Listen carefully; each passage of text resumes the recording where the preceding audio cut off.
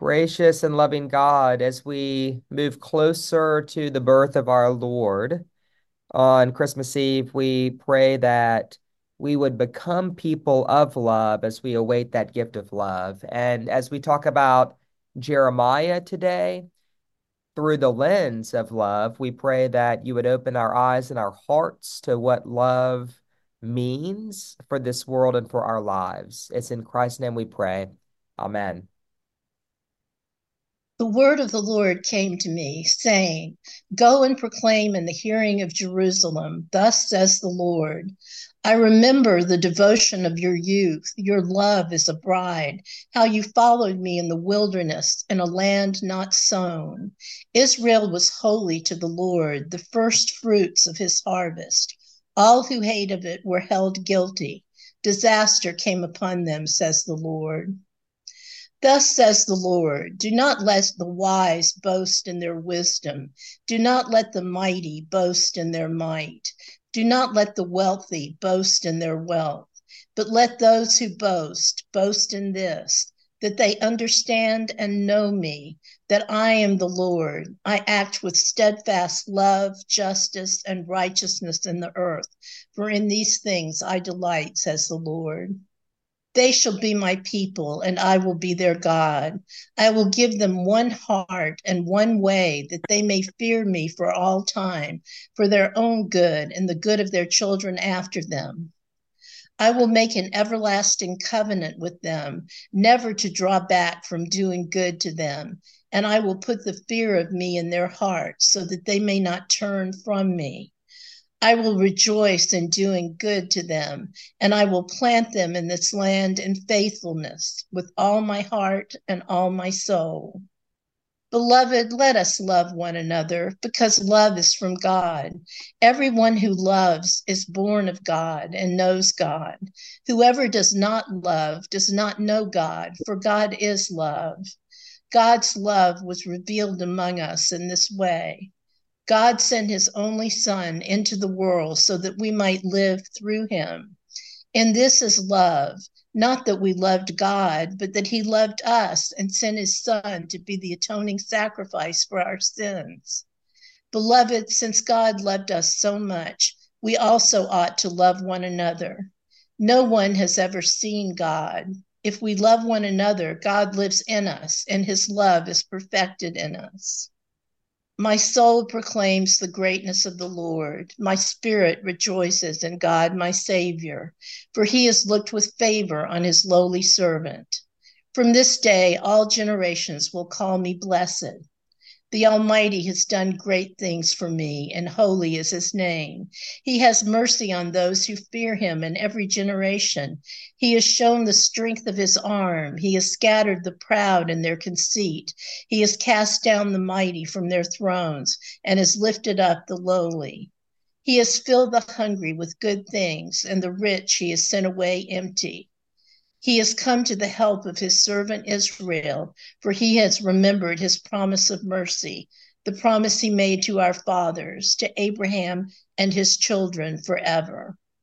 In the 6th month, the angel Gabriel was sent by God to a town in Galilee called Nazareth, to a virgin engaged to a man whose name was Joseph, of the house of David. The virgin's name was Mary. And he came to her and said, Greetings, favored one, the Lord is with you. But she was much perplexed by his words and pondered what sort of a greeting this might be. The angel said to her, Do not be afraid, Mary, for you have found favor with God. And now you will conceive in your womb and bear a son, and you will name him Jesus. He will be great and will be called the Son of the Most High. And the Lord God will give to him the throne of his ancestor David. He will reign over the house of Jacob forever, and of its kingdom there will be no end. Mary said to the angel, How can this be, since I am a virgin? The angel said to her, The Holy Spirit will come upon you, and the power of the Most High will overshadow you. Therefore, the child to be born will be holy. He will be called Son of God. For now, your relative Elizabeth, in her old age, has also conceived a son, and this is the 6th month for her who was said to be barren. for nothing will be impossible with God. Then Mary said, Here am I, the servant of the Lord. Let it be with me according to your word. Then the angel departed from her. All right, so we have been studying Jeremiah for several months now and have chosen to wrap this study up by looking at Jeremiah through the lens of Advent and the four themes of hope, preparedness, rejoicing, and love. And of course, love is the culmination of Advent because we believe love came into this world as a flesh and blood person in Mary's womb, Jesus of Nazareth, Jesus the Christ, that God is love, that God became human, that love is not, a good vibe from heaven that God sends our way, but a flesh and blood person that really lived and walked among us, who died and rose again, and who now dwells inside of us through his indwelling spirit. And this might not seem like it has anything to do with Jeremiah, but if you go to church Sunday morning for Advent 4, the reading is going to be from Romans. It's very, very short, and Paul talks about how there was a mystery and a secret that was long kept hidden, but has now been revealed, right? That's how Jesus is spoken of as this wonderful mystery and secret that has always been there, but it's been hidden and has now been fully revealed. And as people in on that revelation, one of the ways we read scripture is to go back and to have a figurative reading of scripture whereby we look for all the places where Jesus has been hiding all along. And this is not dishonoring to our Jewish brothers and sisters any more than it's dishonoring to our Muslim brothers and sisters. We share texts, but we have different ways of understanding and reading them. And that's just part of what it means to be different and to be in relationship. And so one of the ways Christians have read Isaiah and Jeremiah and the prophets and the patriarchs is to go back and to find the places where that secret has always been hiding in plain sight. And so we've been doing some of that in this study. A perfect example is a couple of weeks ago, whenever we were talking about Jeremiah's articulation of the new covenant, where he says, God does a new thing, a woman encompasses a man. And of course, the story we heard from Luke for Advent 4 is about a woman encompassing a man in her womb that she gives birth to. And this is a literal way of understanding this verse as how the eternal covenant comes into being. Not the only way we could interpret that verse from Jeremiah, of course, but it's kind of a fun way. And so, as we think about love and what love has to do with Jeremiah, with the different covenants we've been discussing, with the hope of the world, with Advent, with Christmas, I think the first thing we have to say is that love in the Bible is not an emotion. It's not a sentimental thing. That the best word we have for love in Hebrew, I think, is hesed, which is always tied to this concept of covenantal faithfulness. And so in the Old Testament, love, and more specifically, God's love, is tied to God's promise to be faithful to God's covenant. It's not an energy, it's not a good vibe, it's about follow through. When God says, even though you forget me, I still remember you, that's love. God doesn't forget us, right? God remains faithful to the covenant.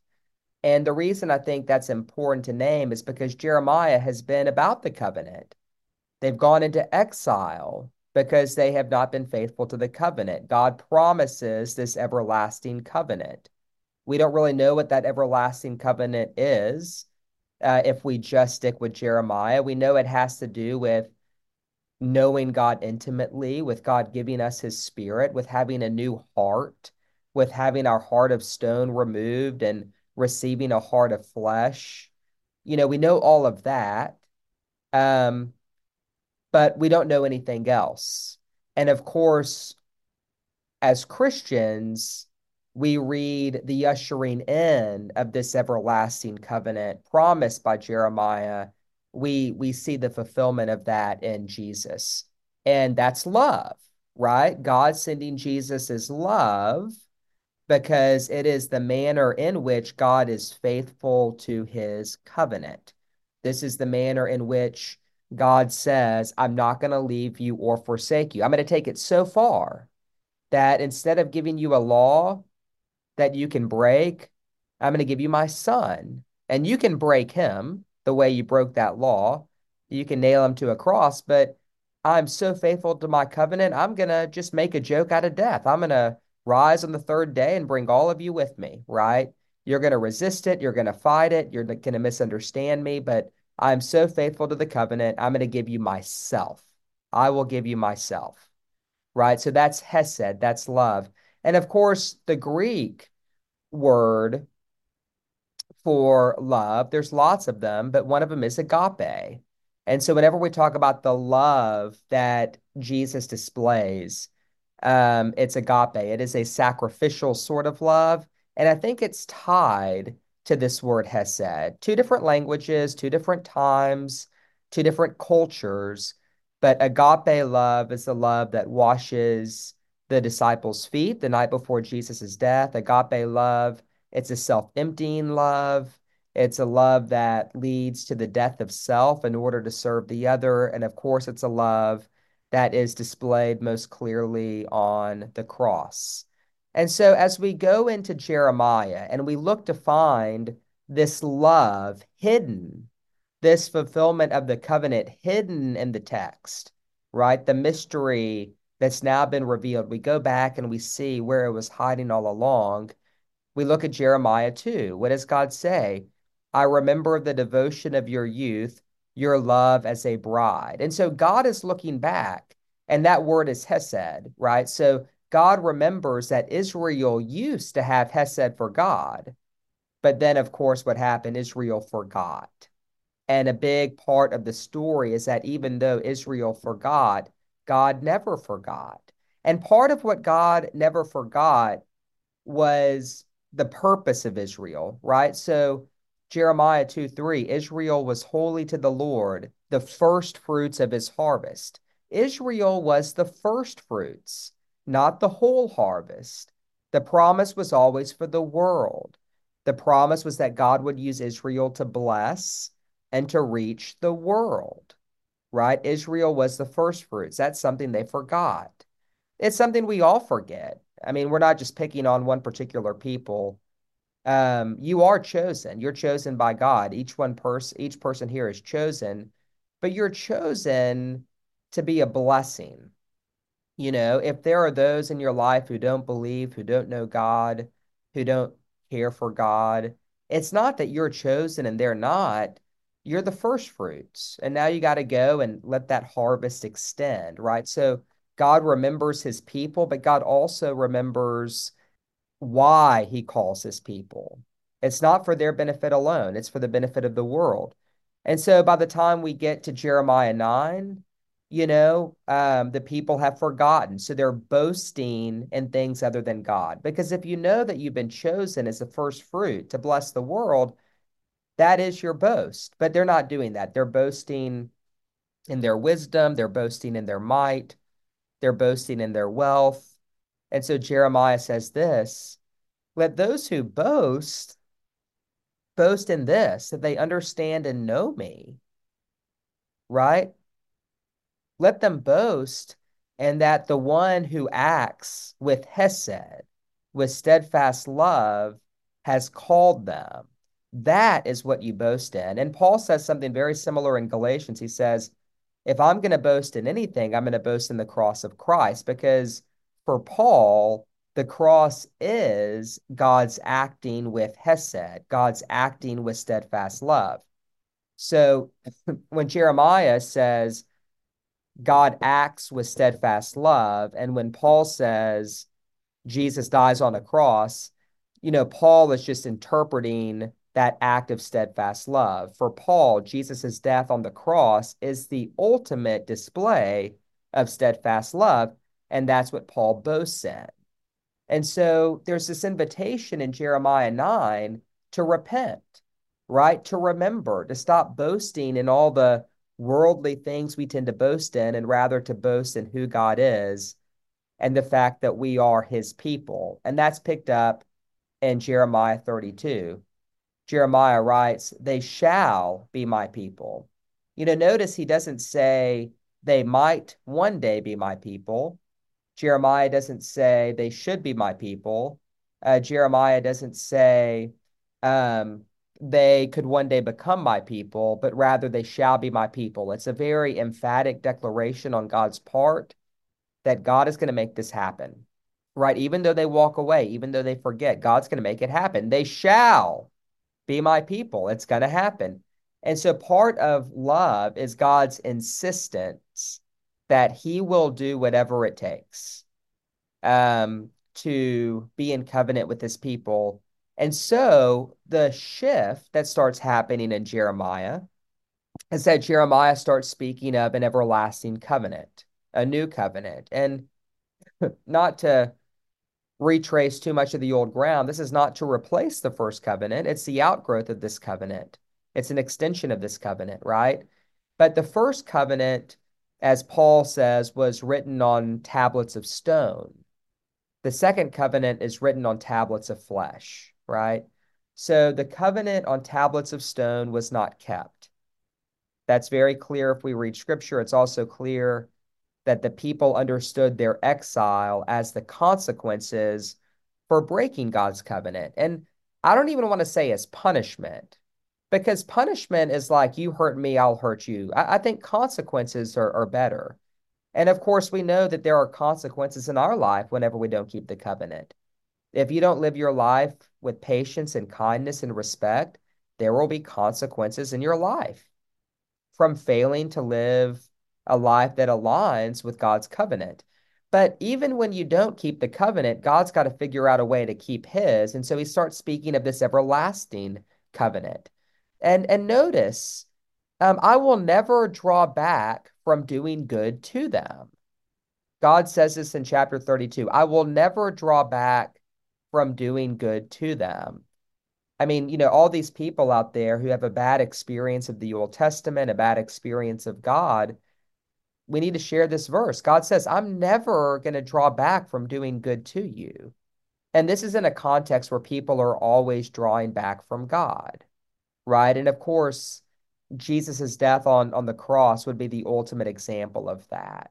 Father, forgive them. They have no idea what they're doing, he says. I'm never going to draw back from doing good to them. And so the reason I wanted to share this reading from First John is because it's not an Advent 4 reading, but it feels a little bit like a bridge because it's all about love. It's all about agape love.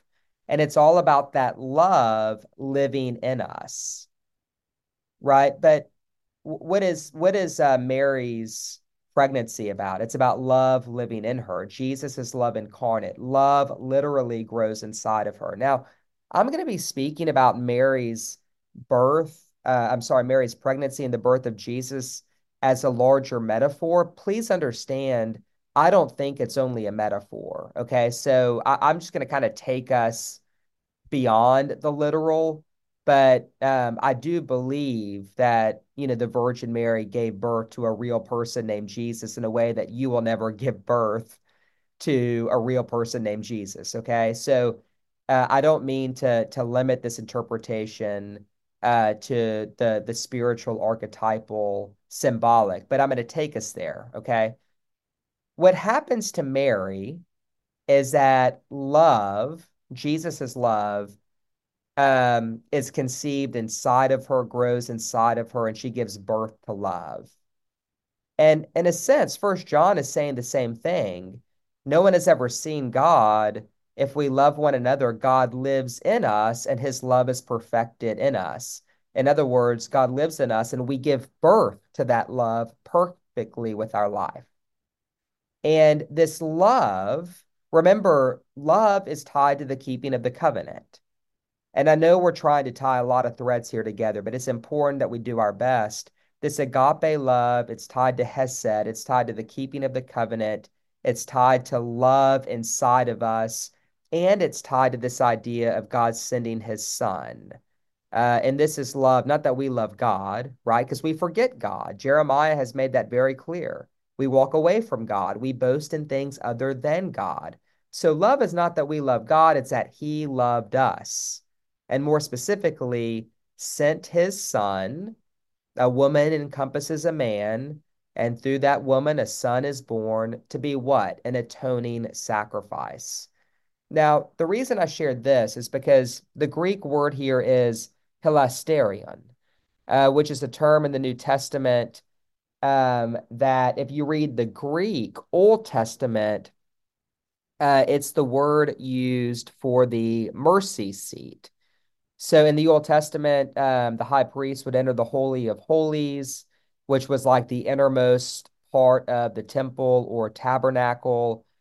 He'd do this once a year, Yom Kippur, the Day of Atonement, and the blood of a sacrificial animal would be sprinkled on that mercy seat. And so the seat symbolized forgiveness, reconciliation, but more than anything, that seat was the place where God and humanity came together. It was the meeting place between God and humanity. And so whenever Paul says God sent his son to be the atoning sacrifice, what he's basically saying is God sent himself to be the mercy seat, right? God is not giving a mercy seat. God is being a mercy seat. God is saying, the only way I'm going to keep this covenant is by becoming the place where humanity and divinity coexist. And of course, one of the core beliefs we have about Jesus, fully God, fully human. Now that's a hard concept. We'll save that for a different class, maybe. But we don't believe that we don't believe that he was half God, half human. It's not like one of the Greek gods, a little bit of column A, a little bit of column B. He was fully God, fully human. And then we talk about this God man living inside of us and how love is born in and through our life as the mercy seat, the place where heaven and earth meet, comes to live inside of us. And this is what happens to Mary. The angel comes to her and says, love itself, the mercy seat himself, is going to grow in your womb and you're going to give birth to a child.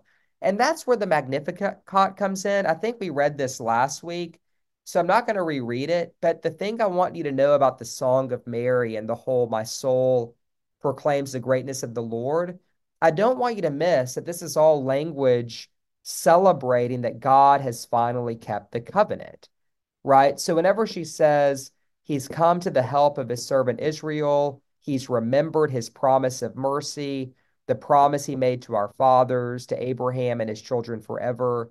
What Mary is celebrating is that finally, what has been spoken of in Jeremiah, like actually is literally taking flesh. That it's not theoretical anymore. It's not that one day there's going to be an everlasting covenant, but time's ticking. You're going to give birth in 9 months. He's here, right? So Mary is celebrating that God has kept his promise. And in keeping that promise, what is that? That's Hesed. That's love. And so God loves and God keeps his promise. How? By entering Mary, by growing up inside of Mary, and by having Mary give birth um, to love itself, to God himself, right? Mary is the God bearer. And so as we think about this story, you will conceive in your womb and bear a son. You will name him Jesus. God will give to him the throne of David. Again, covenantal language. How we understand it differently than David understood it. But this is God keeping the covenant, right? Sitting on the throne of David. And of his kingdom there will be no end. This child will be holy, and nothing will be impossible with God. And so I think as we kind of wrap this up, I think what I want to leave us with are a few things.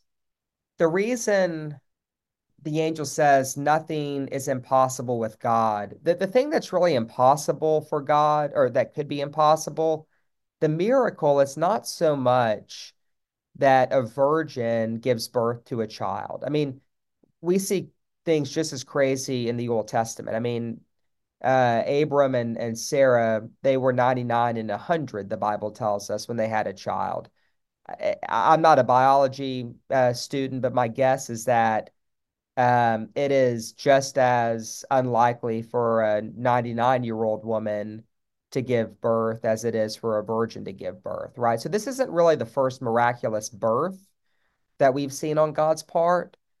The thing that is impossible, but that God has made possible, is how on earth God can destroy sin without destroying us.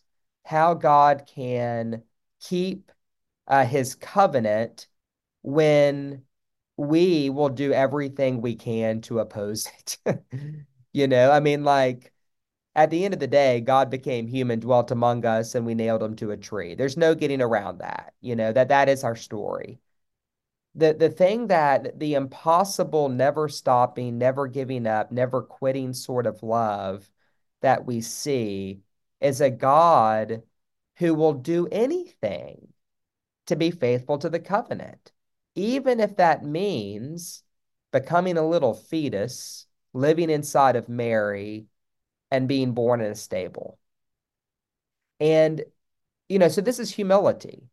And I think what Christmas reminds us um, that God is not acting in this way in spite of the fact that he is God, but precisely because he's God, that God is actually the most humble being in the universe.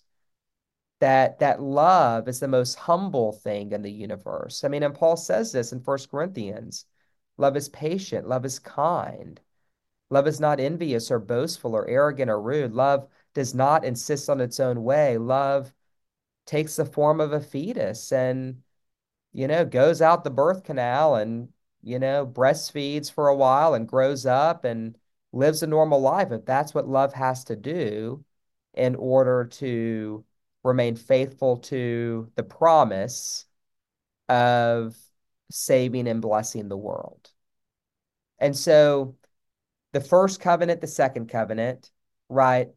All of those in Jeremiah, they are extensions of God's love. But this everlasting covenant that will never be broken, where God lives inside of us, we see represented with God living inside Mary. And the same thing that happened to her is to happen to us. We are to be people in whom Christ takes form, and he is to be born in this world through our life. And ultimately, that is what Jeremiah is leading us to. It's what Advent is leading us to. It's what Christianity is leading us to. The real question is, what does it mean for Christ to grow inside of us and to be born in and through our life? Because when that starts to happen, guess what? The first fruits start growing and multiplying, and more people get in on the harvest.